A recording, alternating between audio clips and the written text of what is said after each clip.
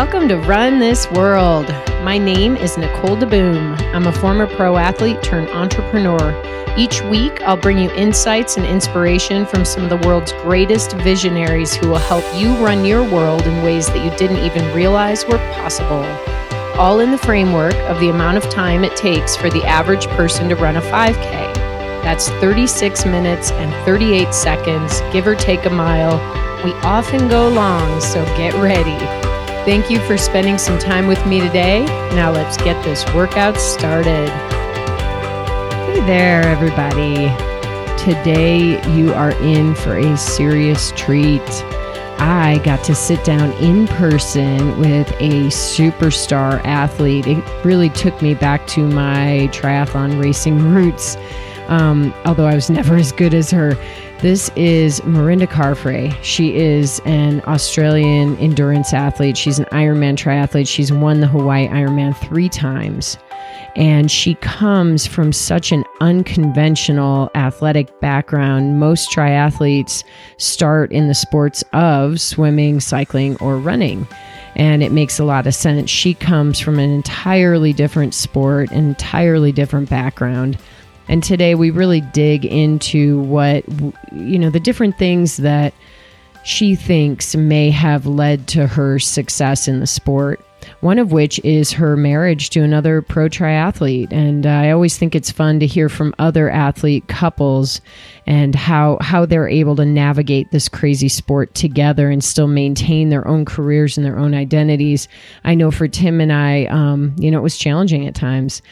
And then, it's really cool because we just kind of let it loose and dig into the different lessons she's learned. And, a few really, really cool themes continue to crop up along the way, which I know you're going to get out of this immediately when you hear it. It is also, I think, the longest episode I have ever done. And I really didn't even want to stop. But we had to cut it off at some point. So hopefully you're running, 8K or close to 10K today because this one's going to go about an hour. So on that note, I'm going to wrap this up so you can hear directly from Mirinda Carfrae. We call her Rinny. She's got an incredible accent, so I know you're going to be on the edge of your seats the entire time. All right, everyone, I am so excited to be sitting here across from 3-time Hawaii Ironman world champ, Mirinda Carfrae. Hello. Hello. Thanks for having me. It's so exciting to actually be in your home surrounded by a wall of wine. Exactly. Yeah. It's sometimes, it's beautiful, wow. But it's hard not to open a bottle most nights. Well, I used to drink. I don't drink anymore. Okay. But feel free. We can pull some out at any time. Maybe you have some sparkly bubbly for the kids. Yeah. That'll be for me. So what's kind of funny is I have never been in a 3-time Hawaii Ironman world champion's home. I only live with a 2-time Hawaii Ironman world champion. Yeah. It actually looks a lot better than ours. So I wish Tim would have won one more because I don't know about that. We got lucky with the land on this place and the house has come together beautifully and we'll be in debt for a little while, but hopefully we can continue to race well and pay it off. Well, okay. You're definitely going to continue. We're going to get into that today. Mm-hmm. But so to lay the foundation here, you're a triathlete. You're a pro triathlete. You're married to another awesome guy, pro triathlete. He's not here right now. You shipped him off to go do something so we could have some girl time. We're going to get into your story and how you got there and how you got to become the best in the world and all the good stuff and bad stuff that goes with that. But before we get there, I'm sure people have noticed you have a slight accent. Okay, that was not it. I don't even know what I just that did. That sounded English. No, mine's more rough than that. Obviously I'm not from the US. I'm Australian, born in Brisbane, Queensland, and grew up there and started traveling when I started triathlon when I was about 19 years old. So what'd you do before triathlon? I played basketball, actually. Believe it or not, I'm only 5'3", but I followed my older brothers into basketball and just loved it. I played for 11 years. I played at a fairly high level in Brisbane, where I was from. And I sort of finished high school and was looking for a new challenge and triathlon, I met a couple of triathletes at the gym. I didn't even really know what triathlon was about. And I met a couple of triathletes at the gym, and sort of 6 months later, they talked me into doing a race, and kind of the rest is history, really. Okay. But the rest is, okay, there's a lot more in the rest. Yes. We know that. So you grew up, were you like in a rural area or? Yeah. Okay. So I grew up on a farm. It was a 5-acre farm. We grew lettuce. So yeah, I mean, 3 brothers, 2 sisters. We joke that my parents had 6 kids just for free labor on the farm. And yeah, we definitely worked hard growing up. But yeah, we love sports and we were outside a lot. So I definitely was a tomboy as well. Chased my brothers around, trying to keep up. I definitely got beat up a lot. But yeah, I mean, I look back with fond memories of my childhood, growing up, running around the farm and just being outdoors. So where did you fall in the within your siblings? Yeah. Yeah, I was 4th. So it was girl, boy, me, boy, girl. So boys all around me. I can't even remember that. Yeah. So is there anything to the whole like birth order theories out there? Like what is the 4th out of 6 supposed to become? Exactly. I think we don't know. The middle children generally either have issues, which I feel like maybe I had some issues in that I needed sports. So I needed an outlet, and sports gave me that outlet to excel. And then my older siblings were like talented in different areas academically, and I excelled in the sports, and my younger 2 kind of didn't really want to do much of anything. So it's kind of funny, but honestly, every family's different. Look at my husband, Tim. He's the youngest of 4, and I kind of laugh. He's kind of the black sheep of his family because they were all amazing at academics and so forth. And Timmy went to naval school, but now he's like the star athlete. And growing up, he was the worst athlete. Very uncoordinated, but probably the most competitive because he was the youngest, and he got no one. Okay, this is really interesting because Tim's a swimmer, or at least so when I was racing, yes. I remember this very distinctly. There was a race called Memphis in May. Yep. I always tell Tim every time I see him. And they start you individually. It's a time trial race, right? So you're going off every 10 seconds or something. Yeah. And it's like guy, girl. That's how they did the pros. Yeah. And 400 meters or so into the swim, I feel this like hand on my foot, and then it's more of a tug. And then it's someone basically like swimming over me aggressively, like taking control. It was Tim. Yeah. It does not surprise me. The guy he's scrappy. Like he's really competitive, and when you put him in a race, he has that race mind. I'm definitely very competitive, but not like he is. Like we'll go out and play basketball on the courts down here, and it's dangerous playing against him because he's so much bigger than I am. He's really quite uncoordinated, and so like he basically just beats me up to win. So you're just trying to make it so he doesn't trip on you or knock you off the court. No, I mean he's fine. Like he'll take he puts his body second. Like he will, but to win the game, it's like win at all costs. Oh, I love it. But that's kind of funny because it's typical of swimmers that I used to use a term that we were land dorks. Yeah. Like to watch a pickup basketball game of only swimmers is just depressing. It's actually comedic. But you're a basketball player. I mean, you've got some skills and agility, and like you can go sideways. Yeah. Triathletes and runners and cyclists, we go forward only. It's all we do. So how do you think your background in basketball helped you? I think having a background in basketball was huge coming into triathlon. Just having a body that was well developed and coordinated, and I was just very good with my body and knowing where to put it in areas and so forth. And I think that I was developed well enough so that when I came into triathlon, I mean, I've been racing for 15 years now and I've never had an injury. I've never had a stress fracture. I've never had, any injuries that have stopped me from training for more than, a day. Like I'm like, I've got a sore knee, and the next day it's fine. So I've never had to miss a session for an injury. And I put that down to my basketball background and having, so long of multi-directional, multi-planar sport and, developing fully before I started doing this, straight up and down sport, which is triathlon. Well, and it is amazing. First of all, we are knocking on wood. I don't know what kind of wood it is, but this is a cool table. And not having an injury, I mean, that is the number one danger of any pro athlete is like, I might get injured. So you're constantly like hyper aware of your form and all those things. And maybe it's also that you had a strong core. And like when we were growing up swimming, how old are you? I am 35. So you're a decade younger than me.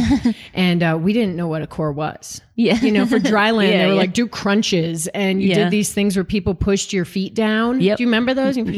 But the core became like this common term at some point. Yeah. And you might have benefited a little bit from that. Yeah, I think, I certainly didn't do any core specific exercises, but again, playing basketball and you had to have a strong core to quickly change direction and go the other way down the court. So I think it was just a natural progression through learning to play basketball and learning to play well. And I'm sure, I brought that into triathlon, but Yep. Well, okay, so here's another funny thing is you're 5'3", and the sport you chose was basketball, or that you gravitated to. Yeah. So, physically, no one would look at you and be like, this is it. Like, she's going to be the best in the world in basketball. Yeah. But there had to be passion there that led you. Absolutely. I loved playing. I loved, the team environment. I loved the challenge. I loved the competition. But again, as I got older and was in senior teams, I was often overlooked because of my height. And that was so frustrating because, I was the athlete or the kid that would turn up early, that would never, ever, ever miss a session, that would turn up to, individual sessions with coaches and do the extra run session or whatever they told me to do. And I knew none of the bigger girls were doing any of that. They would be lazy and they would turn up and still they would be picked for the teams, or they would be starting 5 and I'd be on the bench. And so that, I think, was really what drove me to triathlon, because all of a sudden it was an individual sport, and knowing that, regardless, like if I did the work and I got the result, there was nothing, no one could take that away from me. It wasn't subjective. It was about going out, doing the work and getting the results. And so that was what really was the thing that drew me to doing triathlon. Well, triathlon is definitely a sport for people who want to suffer or have a propensity. And what I'm hearing is your success early on before triathlon had a lot more to do with the hard work. Yes. And I think, a lot of people are like, well, is it the physical or the mental that makes you become a champion? What's your take on that? At this higher level, and especially in endurance triathlon, it's definitely more mental.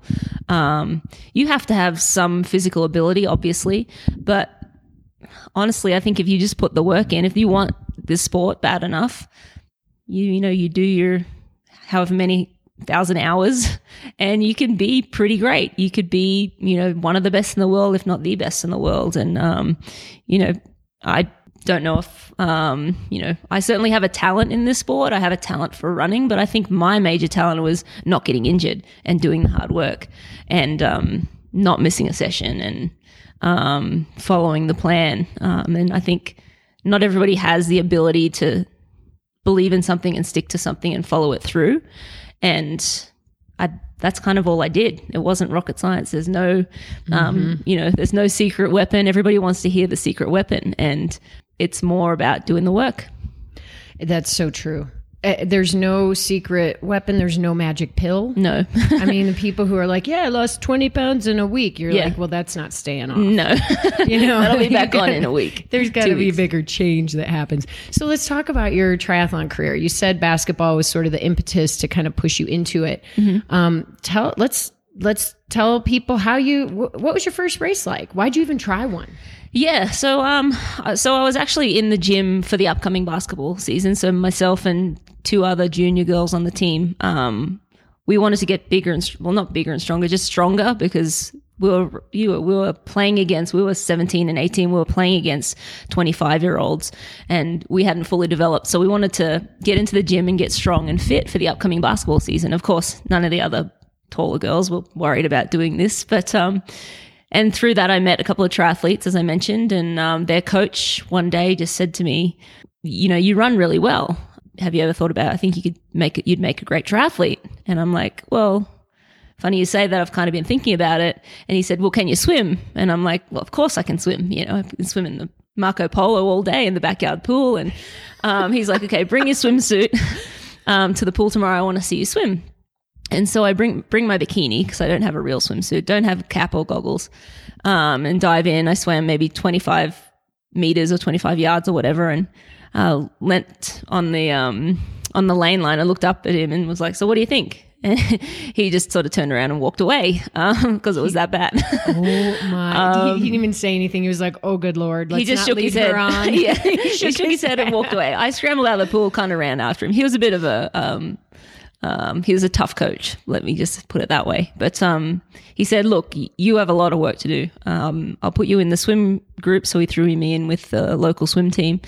And and then I started training as a triathlete. I still played basketball and I was doing university. It was kind of a crazy time because a lot going on.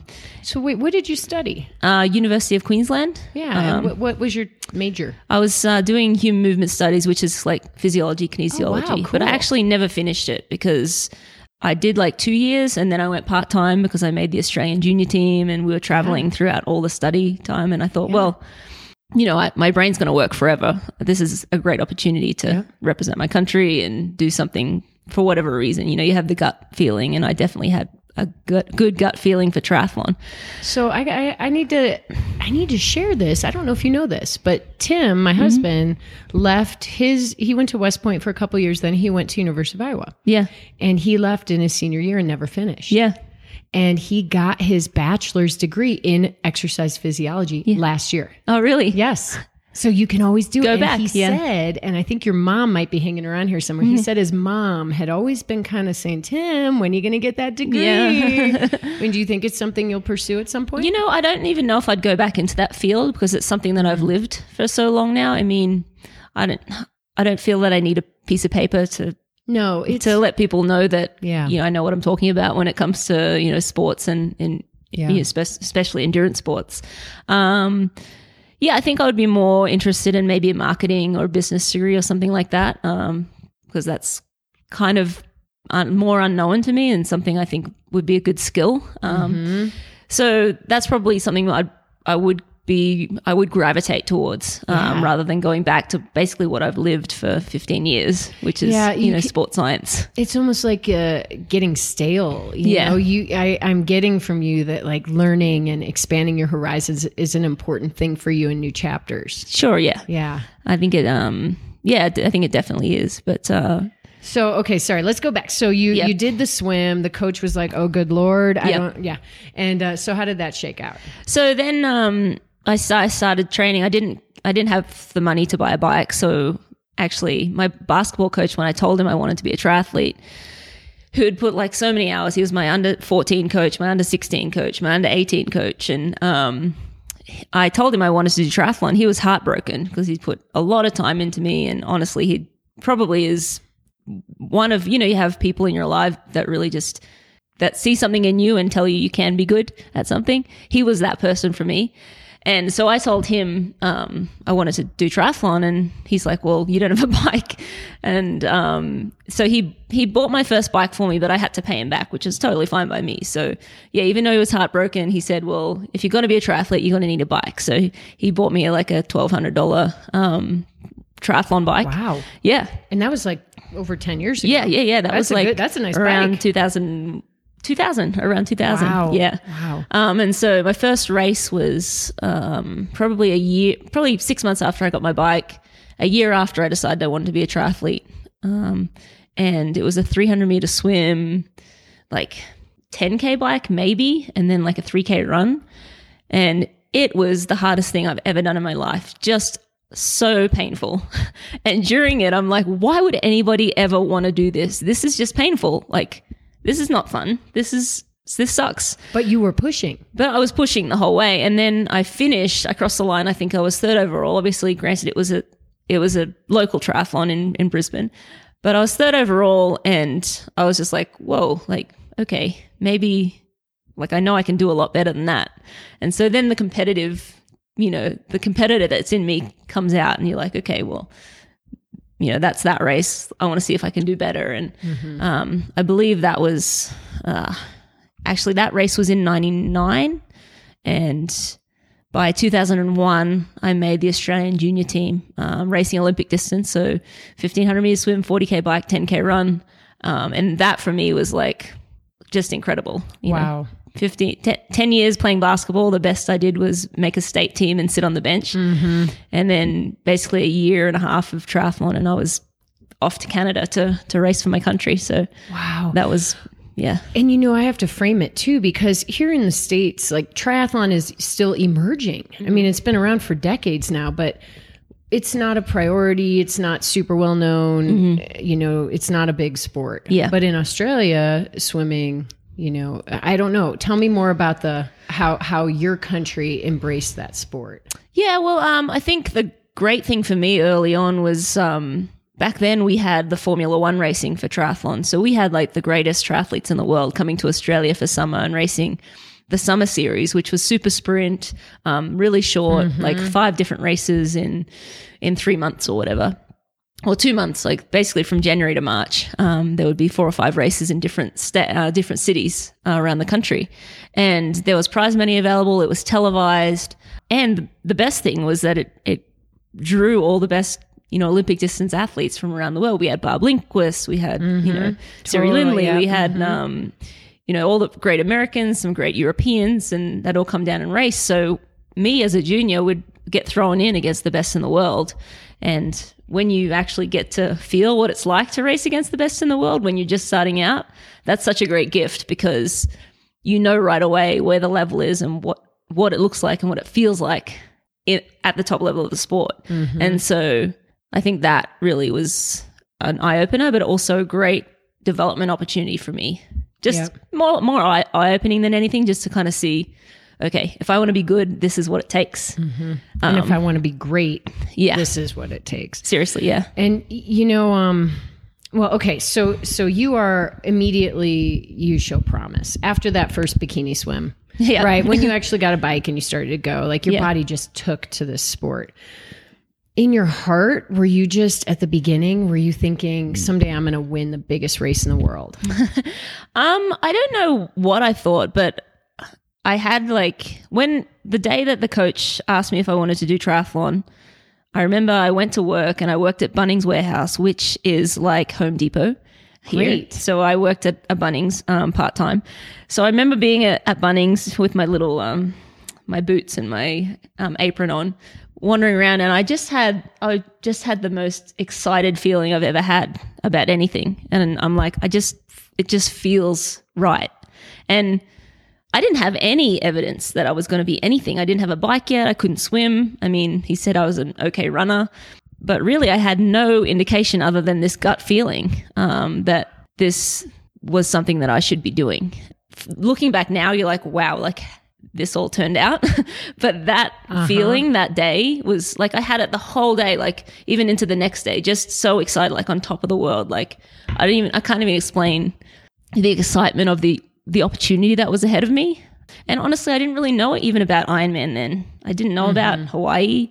I knew about Olympic distance, and I think because the Sydney Olympics were coming up, and at that point, the Australian women were like top 6 in the world in 99 in Montreal. Yeah, big time. Exactly, yeah. So the Sydney Olympics were coming up, and they were going to be in Australia, the first time triathlon would be showcased. So yeah, like it was an exciting time in Australia for triathlon, but still, I mean, it's still not a big sport in Australia. Okay. I mean, triathlon, Australians are very outdoorsy, and swimming's a big sport. Yep. So a lot of triathletes are either surf lifesaving, swimming. I mean, I grew up in a basketball court, so I probably should have, lived in America. Right. Yeah. What was that? Yeah. But yeah, like it was. I mean, there was definitely a lot of great athletes around, and once you tapped into the sport, then it was big enough in Australia. Yeah. So as you make your way through this sport, early 2000s, and then suddenly your eyes are opened and you're like, I I guess I'm going to try this Ironman thing, right? So you're having success. You won a couple world titles as an age grouper, correct? No, I actually never raced age group. You went straight into the pros. Yeah. So I got thrown straight in the deep end. Yep. Yeah. So because I was young enough to be junior, I had my pro card right away. I can't exactly remember how that worked, but I couldn't race age group. And so initially I raced some junior elite races and then made the Australian junior team 2001 I got second at the world champs in Cancun in under 23s, and then the next year I got second again in Queenstown, New Zealand. So I got some podiums, but they were like in the junior elite category. And I never actually raced age group. It would have been an easier transition, but I mean, I was super fresh in the sport and thrown in and racing those Formula One races with, Laura Reback and, at the time, Laura Bennett now, but Barb and Siri and Emma Carney and Jackie. Actually, Jackie had just retired, but Loretta Harrop. These are just, at the time, the best of the best in the sport in short course. Sheila, Tormina, yep. Oh, how cool. Okay, so you're kind of, you're starting to ride the wave here. Yeah. And how quickly did you get on the podium in Kona? How did that happen? My first year in Kona, I was second. But I very quickly, when I started actually racing competitively, I was quickly noticing that I didn't break down. I didn't get injured compared to the other girls, and I could kind of run for longer and be comfortable. I was just noticing that my endurance was maybe a little bit better than some of the other triathletes that I was training with at the time. And so then I learned about Hawaii, and I'm like, okay, that's what I want to do someday. But I'm looking at, the best in the world right then was Natasha Badman. And Natasha Badman was late 30s. And I'm 23, 22. And I'm looking at Natasha, and I'm looking at, the best men in the world. They were well into their 30s. And I'm thinking, well, like I want to do this properly, and I want to make sure I have all the skills to actually race when I step up to Ironman. And so, we, made the decision to slowly go through, the 70 point. We did the Olympic distance for like 4 or 5 years, and then we did halves for like 4 or 5 years. And then I stepped up to Ironman. And I actually got my start in Kona by winning the 70.3 world champs in 2007. And I did Kona in 2009, and it was my first Ironman ever. But it was, I knew I wanted to do the race like 8 years before I actually stepped on the start line. So while, you look at that and you're like, wow, you got second in the world, it was very calculated. I mean, that's not to say you don't really, you don't really know. Yeah. You don't really know. Like, I was really nervous on that start line. Because you don't know, and you see all the footage, and you try to read as much, and you talk to the greats. Craig Alexander for me was, he kind of took me under his wing, and he was at the time the best in the world, and just such a great champion, would help anyone. And he kind of took me under his wing. So people like him helped me out a lot. And obviously Syria had her guidance as well throughout my long course career. And I surrounded myself with good people, and I had good people that were willing to put time and energy into me and help me get to that place. And I owe all of those people a lot, but still you get to the start line and you've done all the work, and you've thought about it, and you've, wished and hoped and done all the work again. But you still don't know how it's going to be. Like, do you still get nervous on the starting line? Absolutely. Yeah. Especially in Kona. I mean, most races I have nerves. Actually, every race I have nerves, but the intensity just varies. Yeah. Certainly Kona, it's still way up there. So you won in 2010? Yep. 2013, 2014? Yes. Yes. And the year that just shocked everyone was when you ran the third fastest marathon, including the men, in 2:50. 2:50. Have you gone faster than that? No, I went of 2:49 in Austria, but Austria's a different course. A lot different to racing. Even, 2:50, 2:49, who cares? It is blazing. Like, how do you keep getting faster? How can you run that fast after doing 2.4 miles swimming? So those of you listening who don't know what an Ironman is, 2.4 miles in the water It takes most average people over an hour to do that. Yeah. And then 112 on the bike. And the average on that just ranges all over. And for the fastest women, it's somewhere under 5 hours. Yeah. Right? Yeah. And then you got to run a marathon.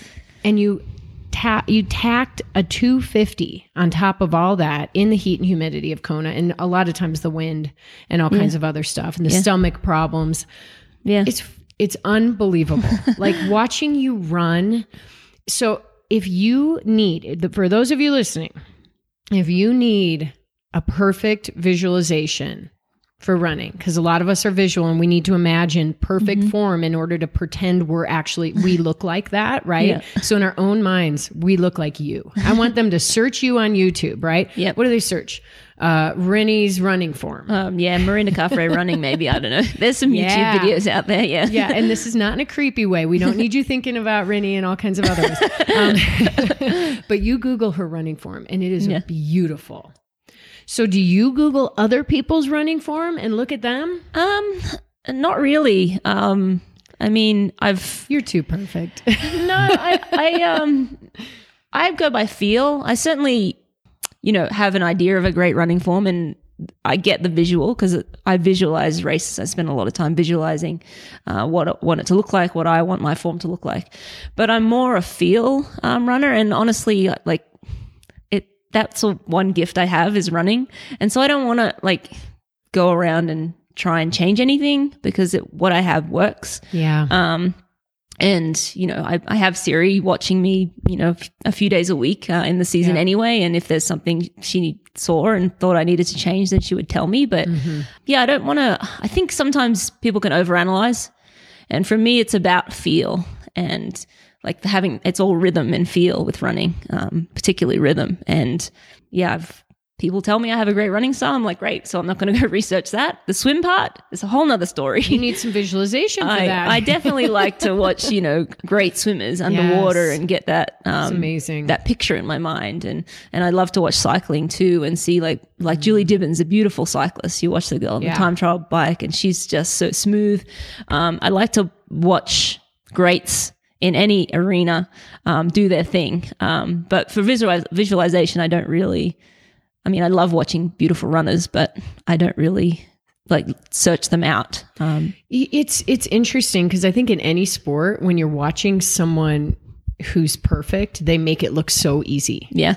And you just think, gosh, they're not even trying. Yeah. It always looks like they're not even trying. She's just jogging down the last 2 miles. And meanwhile, you're running a 6-minute mile at the end of your marathon. So that's how I feel about you running. But I also appreciate that you respect that, hey, these other sports, we need to actually accept the great things we do more. And especially as women, we tend to be like, no, I'm not so good at that. Accept it, take it. You're a badass runner and you should be the symbol for other people to be following.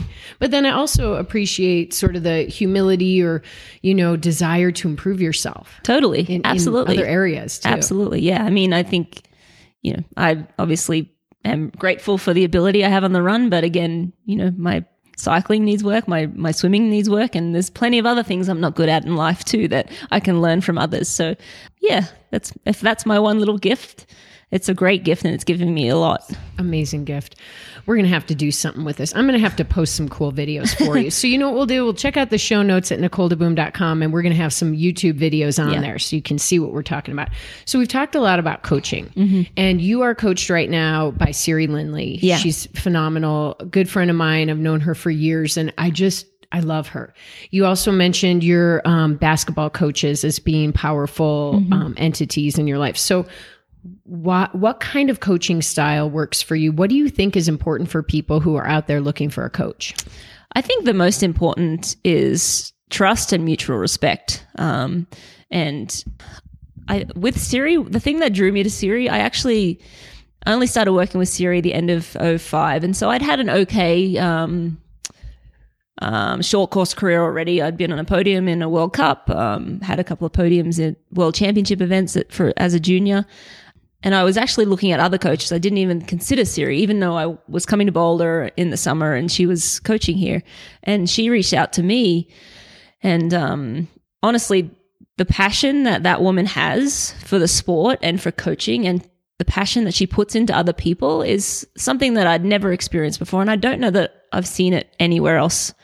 It's second to none. And once, I read her email and then I sat down and talked to her, I was like, well, if she can have that much passion and excitement for me, for the sport, like give that to me, then I don't care how good or bad she is, she's going to work it out because she wants to win. Like she wants to put in that passion. She wants to put in that work. She wants to win for you. She wants to win for herself.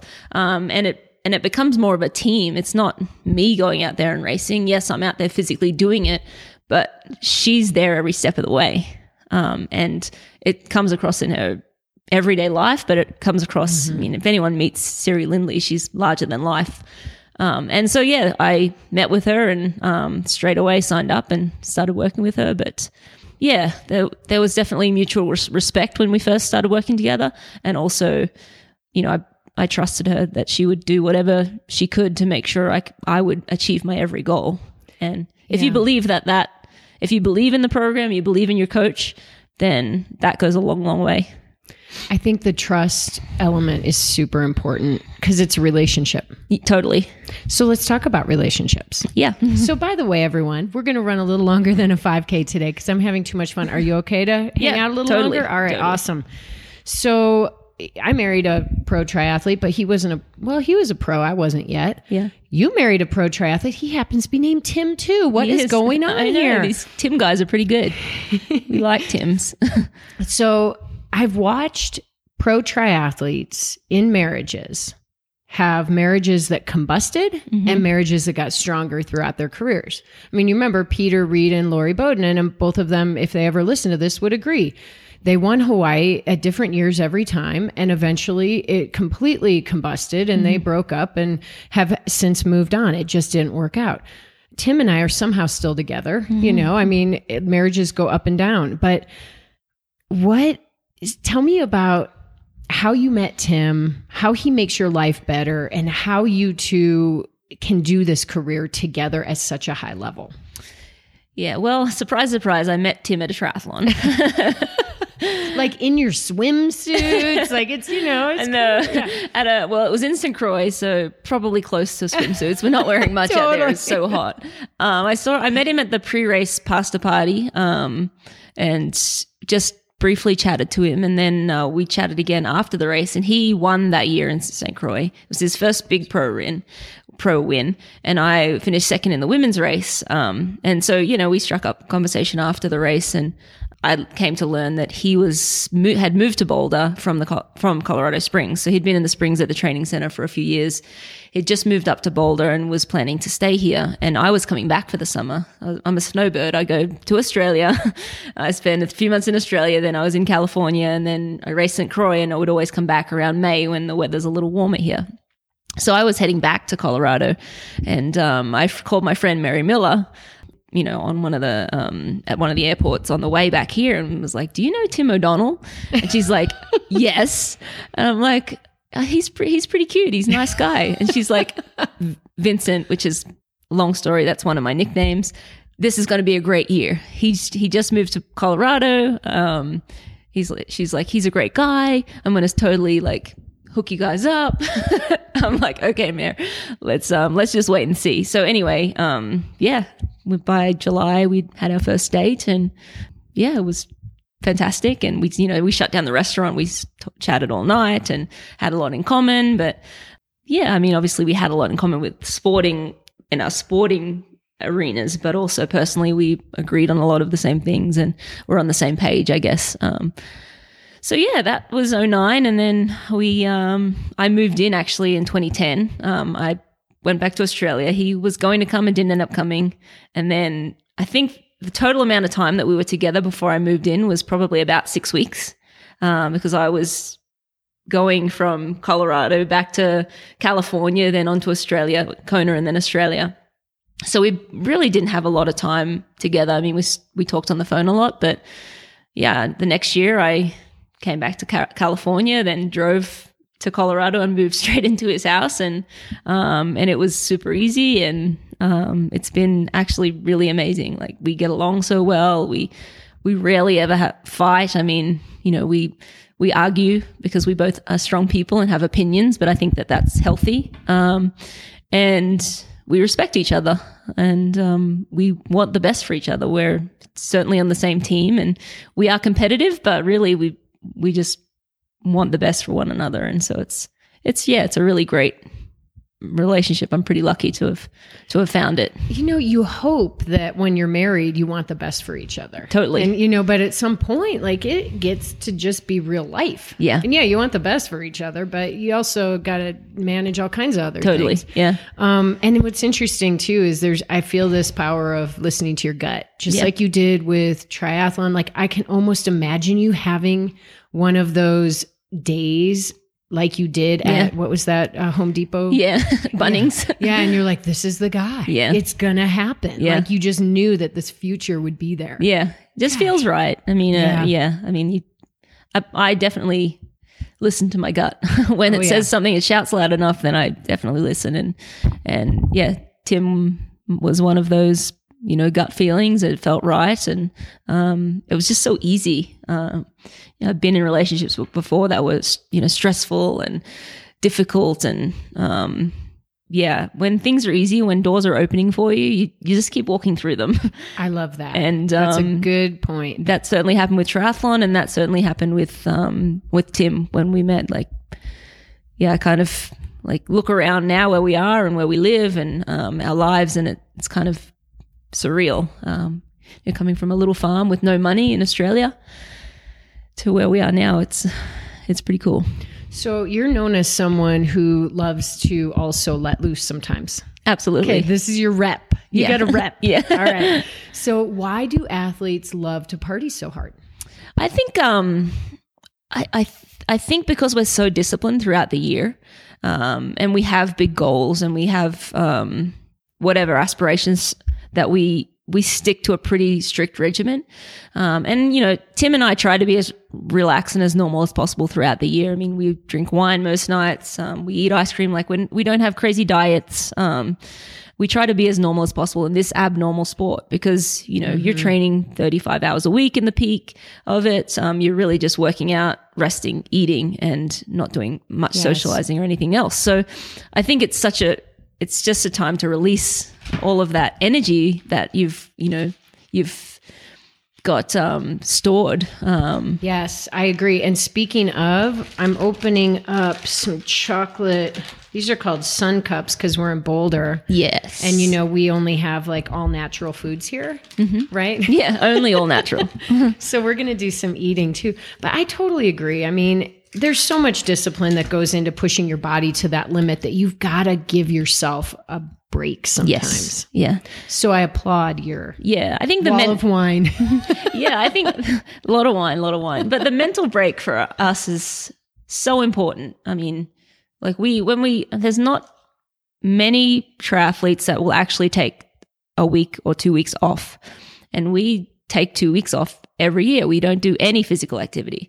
And it sucks. Like, you might feel a little depressed for a couple of days, but we force ourselves to do that so that we miss it and we want it back, and we want to be back in our routine, and we want to be back out running and riding and feeling strong again.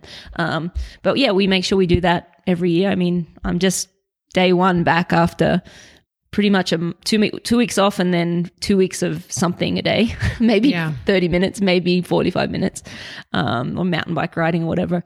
So yeah, I'm back at it, and it's not fun to climb back up the hill, but it's necessary every year to give yourself that mental and physical break so that you come back in and you're fresh and you're ready to take on the world again. It's true. And a lot of people listening, we have this fear of gaining weight and how hard it is to, you know, take it back off. And so what's your take on that? How important is it for even mere mortals, like real people, athletes, and just active people to go through those cycles in a year?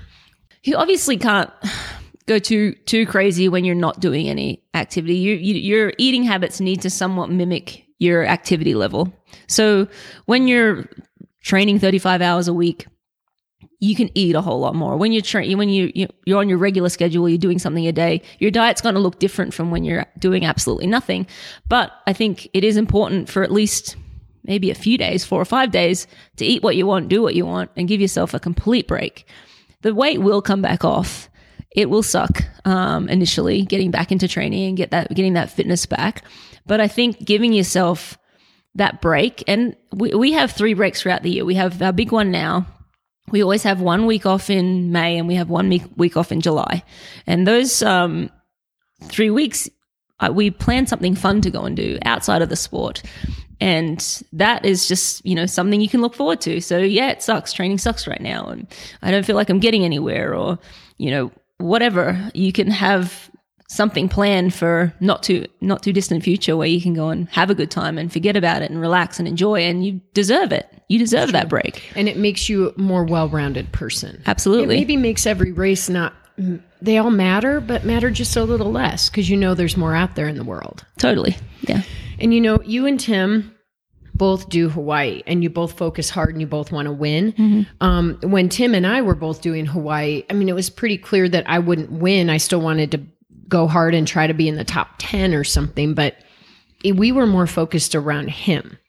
So how do you deal with being married to someone who has the same goal and then say, you've won, but Tim hasn't? So when one performance is better than the other, how do you get through that whole being depressed for yourself, but still happy and supportive for your spouse? Totally. Yeah. That's, it's really tough actually. Cause Kona is the one race that we put everything into. That's the reason our sponsors pay us, really. And that's just the one race that we both love and really want to excel at. And so, yeah, there's been years that I haven't done well and Tim's done well. That was last year. I was hit by a car a couple of days before the race and wasn't able to compete, and Tim finished third, the best race he's ever had in Kona. So for me, that I looked at that as a silver lining on my shitty day, where you might have to, sorry, I didn't mean to swear. That's right. Worse words have come out. We'll bleep it. Oh, yeah. No, wait, we don't know how to do that. Yeah. So it's just going to be there. Okay, good. Potty mouth. But yeah, I had something to focus on and something to put my energy into and something to appreciate, even though nothing went to plan for me that day. Yeah. And so we're very much a team in that respect. And then I've had years where, I've won and Tim's not finished. Had to walk in the run and had a terrible day. And he does a really good job of being happy and partying and having a good time after the race. And yes, I know he's depressed or he's down and upset, but he deals with that. He'll definitely take a few days to deal with that. And obviously I'm respectful that, he didn't have the day that he wanted. And then we sit down and figure out, okay, well, how do we make it work? What do you need from me? What can I do to help you get a better result? And yeah, actually last year after Kona, Siri, myself, Tim and Mark Allen had dinner together. We drank many bottles of wine, but we wanted to figure out how to have both of us get the best out of ourselves. What that would look like? Do we stay in the same house in Kona? All of those little things. Do we stay together? Do we stay apart?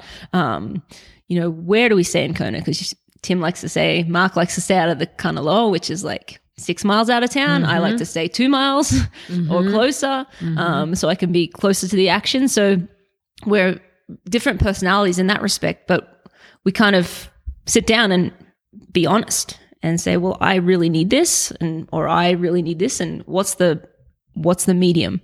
So how do we compromise without compromising too much? Right. And not having your feelings hurt. Yeah, totally. She doesn't want to stay with me. Get that out of here. This is a business decision. Totally. You're still married. You love each other. Yeah. No, and I think tough. that there's never a question on that when we sit down and talk about triathlon. It is business. And we talked about staying in separate accommodations. And at the end of the day, I would just come home and just want to call him and be like, are you doing okay? Do you need anything? I would spend my whole time thinking about if he was okay and if he had everything he wanted rather than just focusing on myself. And he would be the same. He would be worried that I needed anything. How's my day going? Have I got everything I need? So we decided staying together would be easier because then we wouldn't have to check on one another all the time. And wasted energy. Wasted. Yeah. So we're still learning how to figure that out. But I think the great thing is that we understand that triathlon is our job and we both need to perform individually to our best potential, and we need to always try and find ways to make that happen.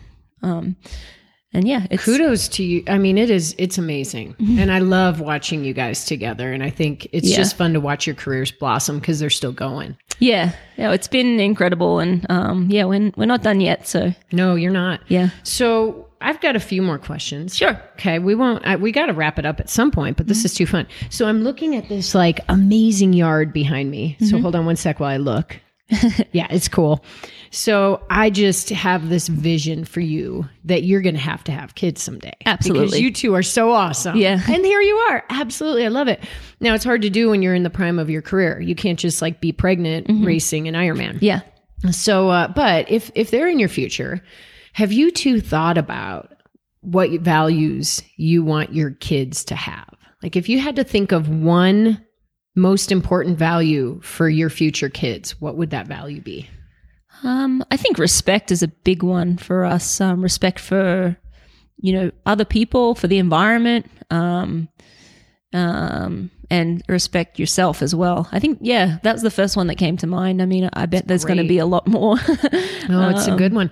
And people don't usually think too hard about that before kids. They're more thinking about like, oh my gosh, how's the birth going to go? Yeah, totally. And honestly, I hadn't really... I mean, we think about our lives and we definitely want to have a family. We want kids and we think about what that looks like, but I don't know that we haven't really had the conversation, what values are we going to instill in our kids? And that's something we'll have to talk about when the time comes. Yeah.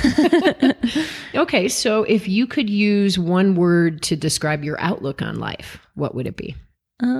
Optimistic. Yeah. I like that. Yeah. All right. Yeah. Yes. Okay. So do you plan to stay in the United States? Yes. So what's your take on our election? Are you optimistic? Yeah. Oh, well, I want to wait and see. People are very quick to... The election was obviously polarizing. Crazy. It was, there's feels like 50% of America are one way and 50% are the other way. So it was eye-opening in that respect. But I like to give Mr. Trump 6 months and see. I feel like some of the strong words that he had, obviously I don't agree with a lot of the things he had to say, but I feel like he's like a master manipulator. Like I don't think he believes in a lot of things he said. He just needs to turn his mouth off. And I mean, he got the vote. Well, here's the thing you can relate to. He did what he needed to do to win. Yeah. I think that's really interesting from an athlete's perspective, whether you agree with it or not. And we're not going to get too much into politics. I just thought it would be interesting to hear from someone who, are you a dual citizen? Not yet. I have a green card. And I had the green card. I didn't need Tim for the green card. Well, wait, are you not going to get in now because Trump's going to be president? Yeah. Hold on a second. We want you. Yeah. You're a good one. Maybe I need to expedite that citizenship. But I'm eligible to become a citizen now. I just need to do the paperwork. So that's something that we'll look at doing. But for right now, I'm a resident. I'm not a citizen. So I don't get to vote anyway. So well, I don't know what I... No, you can just kind of play along. Right? Yeah. All right. So you also do some giving back. Is that's an important thing for you? Yeah, I like to try and give where I can. And some of it is on a more high profile charity. World Bicycle Relief is the charity that I work with, but I like to give back at a local level too, as much as I can. And what do you do locally? So I'm giving New Balance is giving me $500 worth of shoes, and I'm going to give them to the Denver kids next month. Cool. So I'm that's amazing. So they give us shoes every year, and we go and I'm hoping to get out there and go for a run with some of the kids and hand out some shoes. Yeah. So where we can, we give, what we can. But and World Bicycle Relief obviously has been the charity that I've worked with for a number of years now. I have yet to visit Africa, but I love what they do. They're putting bikes in the hands. For me, what drew me to World Bicycle Relief was a lot of women in rural Africa are the caregivers, and so their job is to prepare food, gather water, and education is always put on the back burner.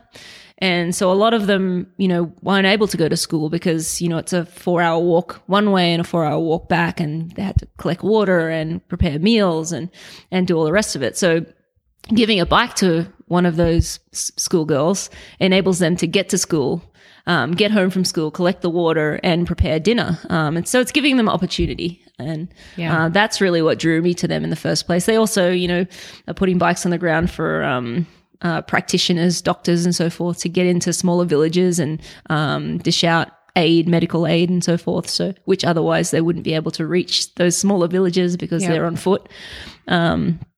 It's a great program. It's a good fit for you too. So, and I can understand it. So we'll put a link to that too in the show notes so people can check it out and the work that you do with them. All right. So now I've never done this, a rapid fire round. Okay. We've got a few questions here. We're coming down to the end, everyone. We're like on an 8K right now. This might be the longest interview I've ever done. It's just too fun. I love it. Okay. So you and Tim are out riding. You get a flat. Who changes it? I change it unless I can't get the tire off, then he changes it. Got it. Yeah. So I generally, it depends. If he's in a hurry, then maybe he will try and change it. But I'm pretty fast too. So no, I actually change it. All right. So that was slower than rapid fire. Yeah, but that's cool. But I like that. It's empowering.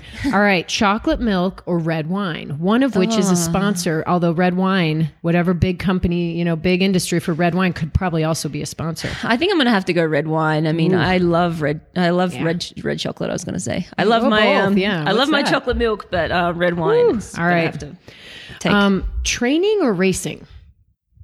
Racing. There's only one cookie left. Who eats it? I do. When you have a kid, what sport are you going to put him or her in? We're going to do team sports first and then running as well, I think. All right. Last thing, this is for all the money. You're both exhausted after a day of training. The dishes are piled in the sink. Who cleans up? Rock, paper, scissors. I love it. All right. One last question. And this is a great rapid fire. I like that. I'm going to do that in all my, in all my interviews now. Thanks for being my rookie here. Yeah, no worries. All right. So I ask every guest this question. The name of the podcast is Run This World. Okay. And at the end of the day, if you could give the listeners one piece of advice, one nugget that will help them run their worlds in a bigger and better way, what would it be? I think just believe in yourself.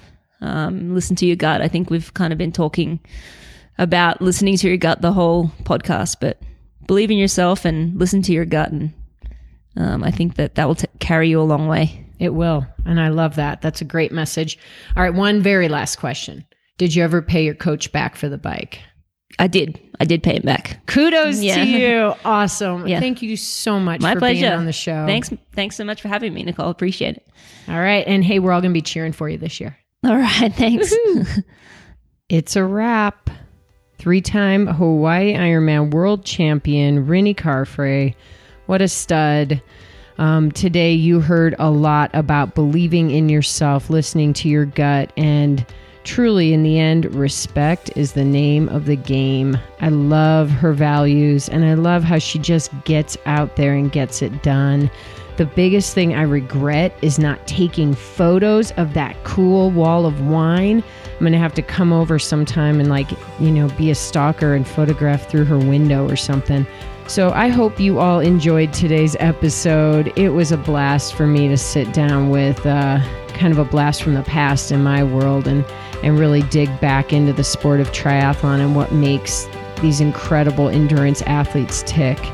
Mirinda Carfrae is she's top notch. She's classy and I respect her highly. So this year when you're watching the Hawaii Ironman, take a look. It should air pretty soon here in November, December usually. And you are going to see some greatness out there. Even though she didn't win the race this year, that girl is still breaking barriers. Well, everybody, we're going to stop this one in our tracks and pick it up again next week. And on that note, you know what time it is. It's time to get out there and run this world.